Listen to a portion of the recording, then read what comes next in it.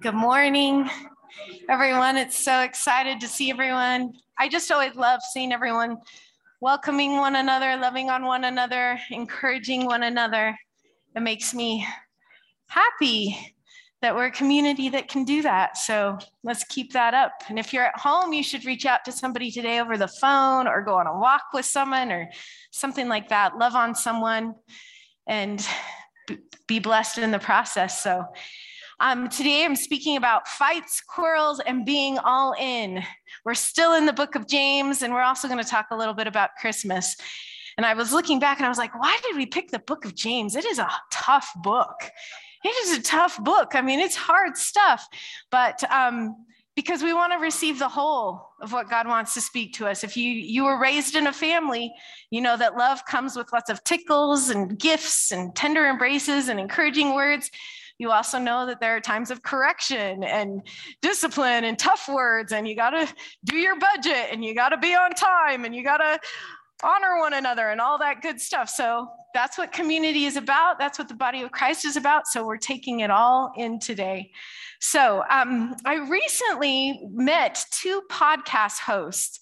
Three of us met each other, and they immediately started talking about what it means to host a podcast. And just listening to them, I was like, oh my gosh, they ask the best questions, really good at asking questions, but they got both really animated when they asked each other, what's your tagline? What's your question that you ask every time? And I guess, apparently, if you have a podcast, at the end of your podcast, you're supposed to ask each guest the same question. And I don't know if I had necessarily noticed that before when I was listening to podcasts, but apparently it helps bring the podcast together over time. So they were asking each other, and the one person said that her question was, what does it mean to be all in the gospel? So that is the question. She'll ask people about their books, about their activities, or whatever it is they do, and then their stories, and then she'll say, what does it mean to be all in?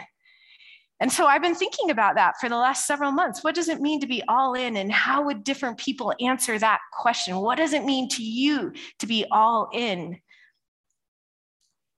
So when Kelsey played soccer at Jordan High School, down the street, she was all in. She was at the soccer practices, at the tryouts, at the team dinners. In fact, the whole family was all in. In fact, grandparents even have blankets with Jordan High School logos on them. And if you were to go into our closet at our house, between Caleb and Kelsey and soccer and football, there's a lot of maroon and black. Maroon and black are the colors, right? Right. Did you hear that amen from her? Maroon and gray. Maroon and gray are the colors, but there's blackout games and all that stuff, So we got a lot of maroon, black, and gray.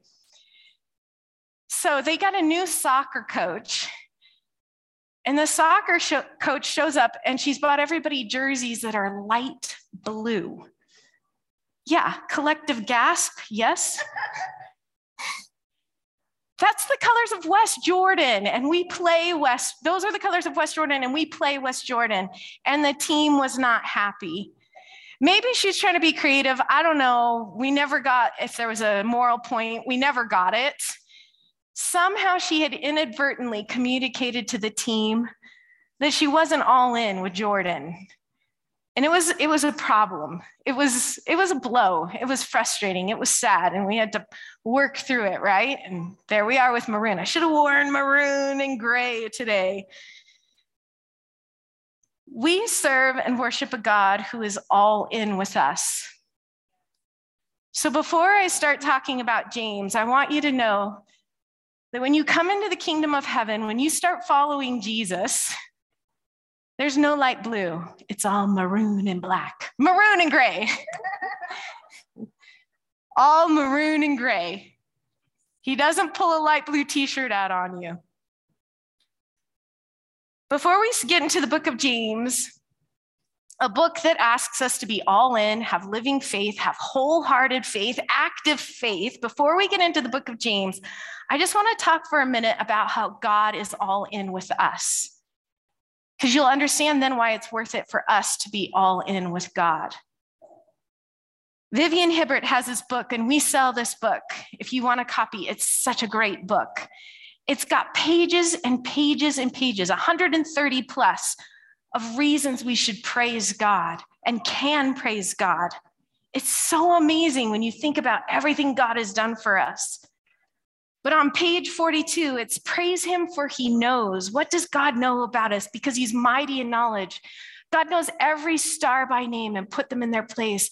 God knows how we are formed, your name, when you are in the wilderness, and he knows how to provide for you when you're there. Every hair on your head, the secrets of your heart, he even knows your thoughts. He knows everything about you when you sit down and when you rise up, all your ways, all your days, all your words before you speak them. He knows everything that is in darkness. He knows those who trust in him. God's very thoughts are all in with creation, with humanity, with you, and with me. Later on page 104, she has the list of reasons to praise God for his protection. So it's not just God's knowledge about us. It's not just God's thoughts about Jane and Zoe and Lance and Monica and John. It's not just God's thoughts about us, but his actions. He's all in with us. We praise him because he protects and sustains us. Let's see, do I have that slide? I don't know if I did. Oh, there we go. Protects and sustains us, holds us up with his right hand, continually preserves us, surrounds us forever. We praise him because he's our stronghold, our support, our shield, our strength, our hiding place, our refuge, covering, fortress, shade, defender, keeper, deliverer, helper, rescuer, shelter. He's our guard, our rear guard, and he gives us peace and even guards our hearts and minds. What a God. This is a God who's all in with us. 2 Timothy 1:9 says, we were given grace in Jesus Christ before the beginning of time. We can't even begin to comprehend because we don't understand time and dimensions and all that stuff. God was in with us before the beginning of time. God is 100% committed to us. There are many scriptures in the Bible that use the metaphor of marriage for God and his people. It's this picture of God as his passionate husband and his people as his wife, his beloved. God didn't sign up for an open marriage. When I married Aaron, we became exclusive. I'm his, he's mine. We're all in. Right? Now to the book of James. We've been reading about wisdom for the last several weeks, and James is all in. James has walked with Jesus, seen what Jesus has done. He understands that Jesus is Emmanuel, God with us, the very image of the invisible God, it says in Colossians 1. He saw Jesus' ministry. He saw Jesus heal people. He saw Jesus making people whole. He saw Jesus' death, burial, and resurrection. He was filled with the power of the Holy Spirit when Jesus ascended back to heaven. James is all in. And he also sees what the church is going through that he's working with. James lives at a time when Jewish zealots are trying to reestablish Jerusalem. There's political upheaval everywhere. The zealots are revolting against the Romans.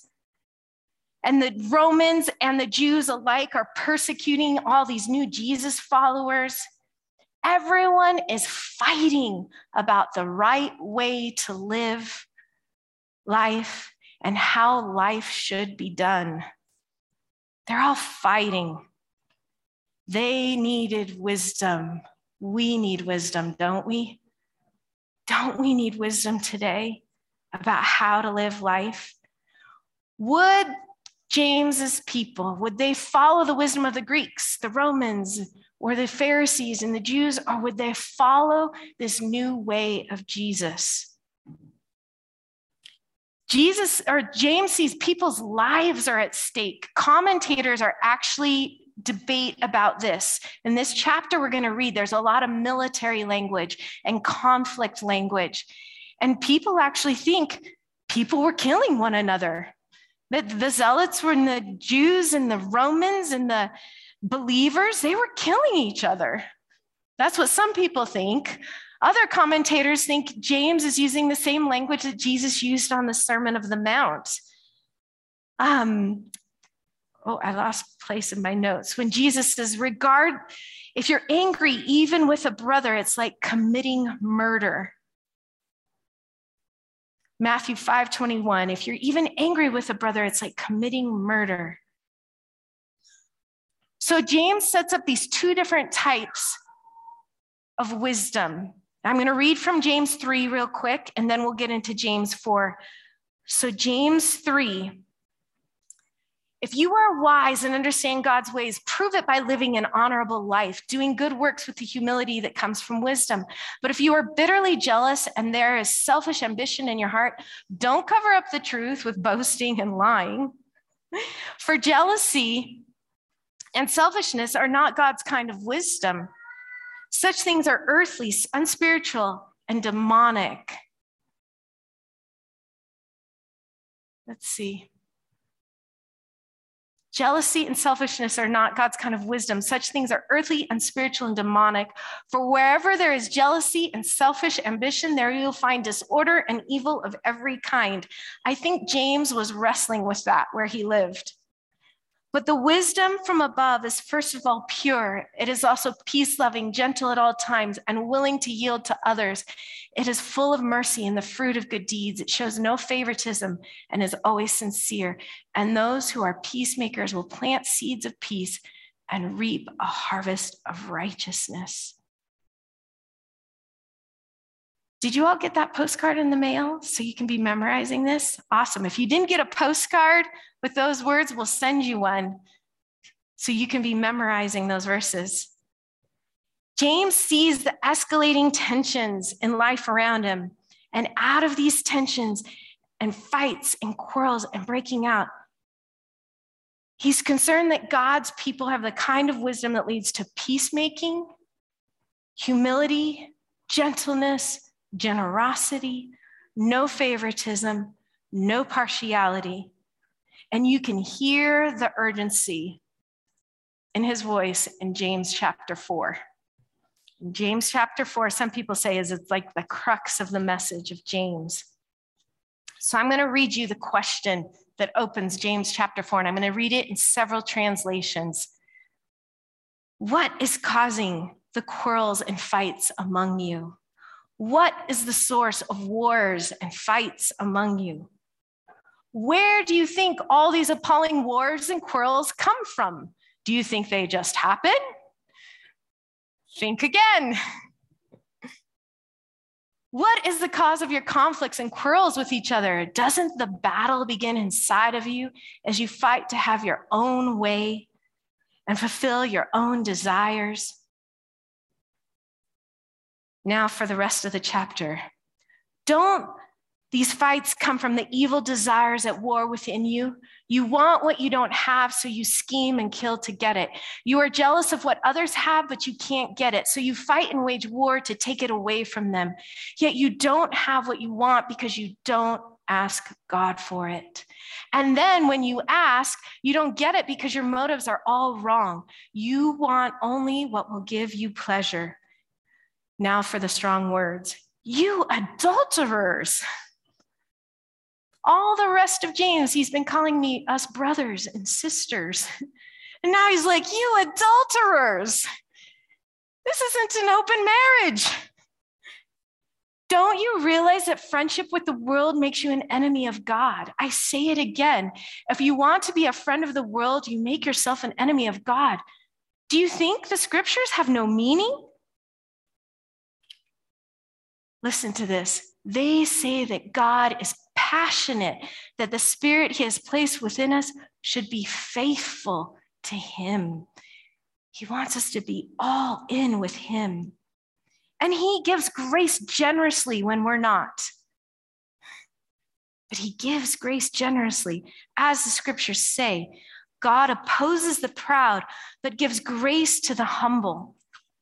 So what do? Humble yourselves before God. Resist the devil, and he will flee from you. Come close to God, and God will come close to you. Wash your hands, you sinners. Purify your hearts, for your loyalty is divided between God and the world. Let there be tears for what you have done. Let there be sorrow and deep grief. Let there be sadness instead of laughter and gloom instead of joy. Humble yourselves before the Lord, and he will lift you up in honor. Where do wars, quarrels, and fights come from? They come from the places where we don't trust God, the places where we don't believe God is all in with us and we're not all in with God. It's those areas where we don't believe that God is for us or knows us or that God will provide for us, protect us, and help us. It's the places where we don't ask God for help. James said it's from evil desires at war within us. Okay, if we read the whole of Scripture, we know that not all desires within us are evil, right? So we know that, but today we're talking about the evil ones. And if we're honest, we all know that we have evil desires within us, right? And if you don't know that, try praying David's Psalm 139. God, I invite your searching gaze into my heart. Examine me through and through. Find out everything that may be hidden within me. Put me to the test and sift through all my anxious cares. It's interesting that the things that are hidden within us can be connected to our anxious cares. The things we're afraid of, the things that have hurt us, the things that have wounded us. We should be courageous enough and secure enough to ask God to reveal those to us so we understand what's happening. What else does James say? James says, these wars come from wanting what we don't have. Envy, right? Wanting or just need even. But sometimes we scheme and kill to get what we don't have. I knew a young woman who grew up in a super religious, closed community. And her every thought, every move, every freedom, she wasn't even allowed to go to school sometimes. We're talking junior high. She had to run away to get to school. So she had no control. She had no self-control. She was wounded. So we're helping her as she got older, trying to transition into mainstream society. And I said, okay, so you're done with high school. You're ready to go there. What kind of jobs would you like to have? And she said, I'm going to be a CEO. I was like, oh, really? What about being a CEO is so attractive to you? Or why do you want to do that? And she's like, because I want to control people. I thought, oh, is that what CEOs do? I don't think so. But she needed control. It was a good thing that she needed. She needed control. But things had been so messed up. She was trying to get it the worldly way by coming to a place of power, by coming to a place of control and authority. That was her idea. It was earthly wisdom. The other reason James said that we get in these fights and quarrels and wars is because we don't ask God for what we want.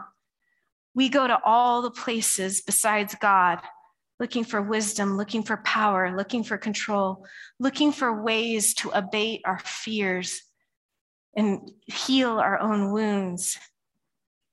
We need to discern where the wisdom comes from. And when we get wisdom, is this wisdom from God? Let's look to God.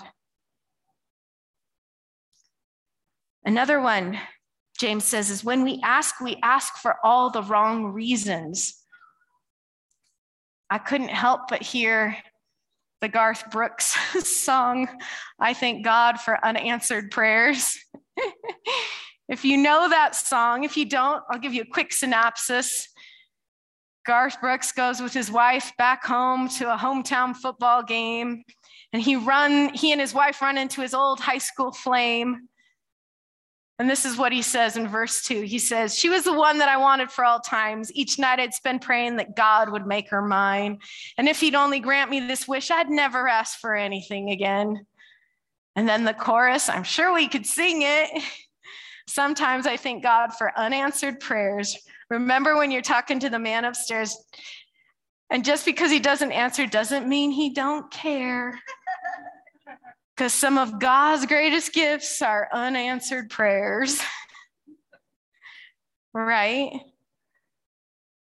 Scripture says in many other places that we're supposed to bring our requests to God. So you can bet I'm asking God for the right spouses, like for my kids and for my friends. So we bring our desires and our requests to God. There's no doubt about that. But sometimes we ask with the wrong motives, and I'm not saying Brooks was, that's the song, right? God knew what was better for him. And sometimes when we come to God, we need to ask God, what are my motives? What am I praying for? And why do I want this so badly? When we ask for our own pleasure, our own envy, wanting what we don't have, when we ask for the wrong reasons, we're living according to the world and not as a friend of God. Throughout the rest of the book of James, hold on, I lost my place.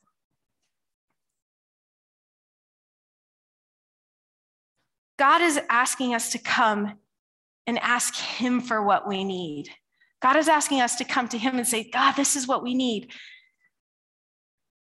I'm coming to you, God. I'm all in with you. Give me the wisdom. Give me what I need.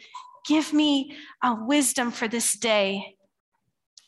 We remember Matthew 6:24, the Sermon on the Mount, where Jesus says, no one can serve two masters. Either you will hate one and love the other. You will be devoted to the one and despise the other. You cannot serve both God and money. Money in that passage, oftentimes it's in the original, I think Hebrew or Aramaic, I don't remember, but it says mammon. It's like this God. It's like this wealth. It's like this system of power and wealth and control.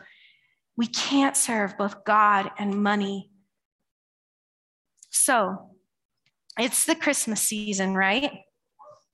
So I've been thinking a lot about the Christmas story, and I don't know why I go to such dark places, but I've been thinking a lot about Herod lately. Perhaps because I've been reading about him in Mark, perhaps because we read about Herod in the Luke 2 passage. But Herod is the embodiment of earthly wisdom.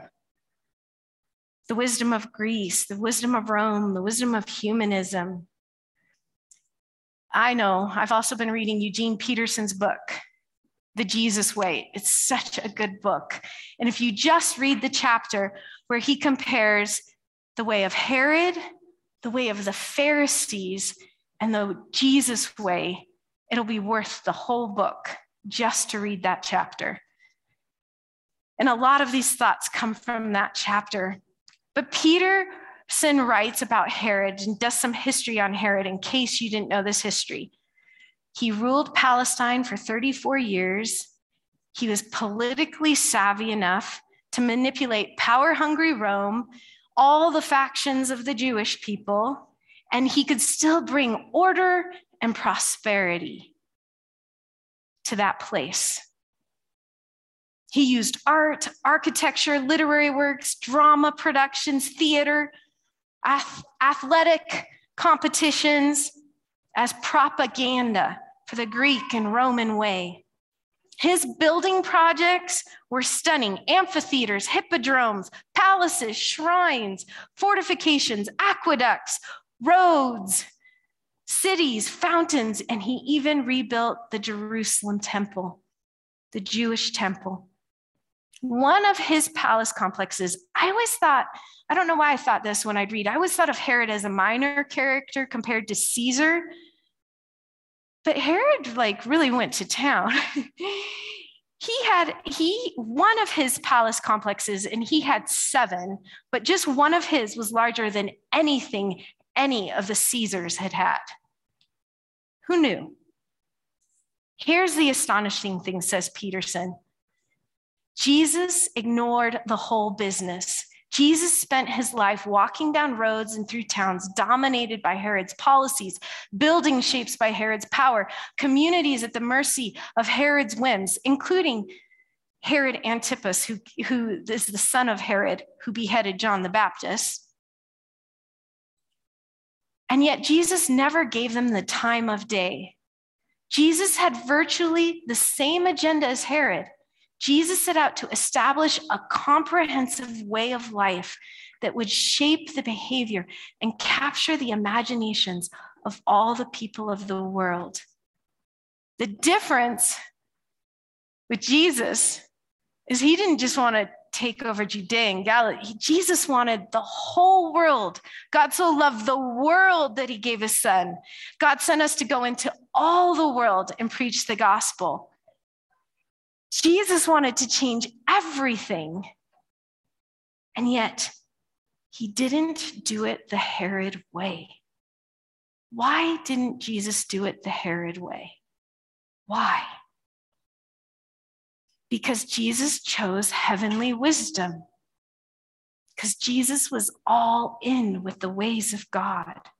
Because Jesus knew God opposes the proud, but gives grace to the humble. Jesus' way was marked with peacemaking, humility, gentleness, generosity, no favoritism or partiality. It was the exact opposite of the way of Herod. So now we have all this Herodian architecture everywhere. But when Jesus comes on the scene, where was Jesus born? He wasn't born in a palace, right? I bet you some of our kids could tell us. Where was Jesus born? He was born in Bethlehem, in a manger. And according to our tradition, I'm not sure, but there were donkeys and sheep and goats. I mean, if there was a manger, there had to be animals so that the manger was so that the animals could eat, right? That was the feeding trough for the animals. That's where Jesus was born, not a palace, but in a cave, in a grotto, or someplace where shepherds kept their sheep. What's interesting is that no one even knows the exact place where Jesus was born. There's a church and a spot where Constantinople's mom said, this looks like the grotto. This looks like the cave where Jesus might have been born. Let's call this the place where Jesus was born. So now we have, I love it, Eugene Peterson calls it a clumsy church that's been built over the spot. And if you look at the pictures, it's like you go down into these caves and it's really this little kind of eccentric little spot in Bethlehem. It's nothing like Herod's places that he built. But here's what happens. People go there, and when they get there, what do? Some of them are just tourists, right? There to see where Jesus might have been born. But others get there and they worship. And they remember what Jesus did. They remember who Jesus was. They don't go to the top of Herod's hill. I have a picture. Well, before we get there, Jesus' birth was a quiet affair, out of the way, affectionately tended. Jesus' life was marked by humility, the road less traveled, a different way of being. But let's look at where Herod was, some of the stuff that Herod did. The way of Herod was full of earthly wisdom. He had evil desires at war within himself. He wanted what he couldn't have. And what was the result? Murder, real murder, bloody murder. He could have had what he wanted. He could have had peace with himself. Herod was there when the Magi came to town, when the star of Bethlehem was shining. He could have gone like the shepherds, like the wise men. He could have gone to Jesus' feet. He could have gone and worshiped at Jesus' feet. But he didn't. Instead, he committed genocide in Bethlehem. He also arranged for his favorite wife to be killed because he couldn't stand to think of anyone else having her.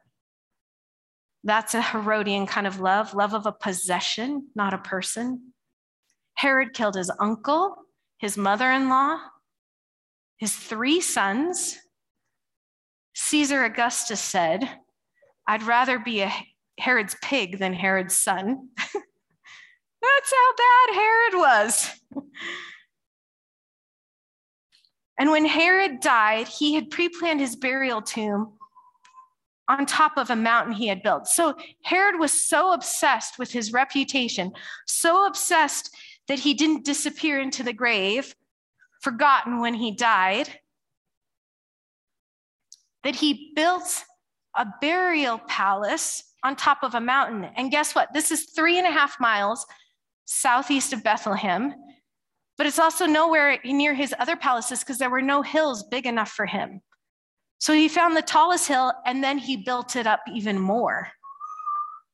And that's where he was buried. And guess what? People from all over the world go and they visit Herod's burial place. But you know what they don't do? They don't worship.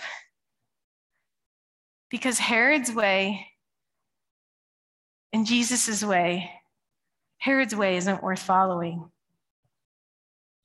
Today, as we celebrate the Advent season, along with millions of worshipers over time and space all over the world, worshipers present and past, as we remember Jesus in a manger with the animals, no room in the inn, let's remember who we worship and what wisdom marked him.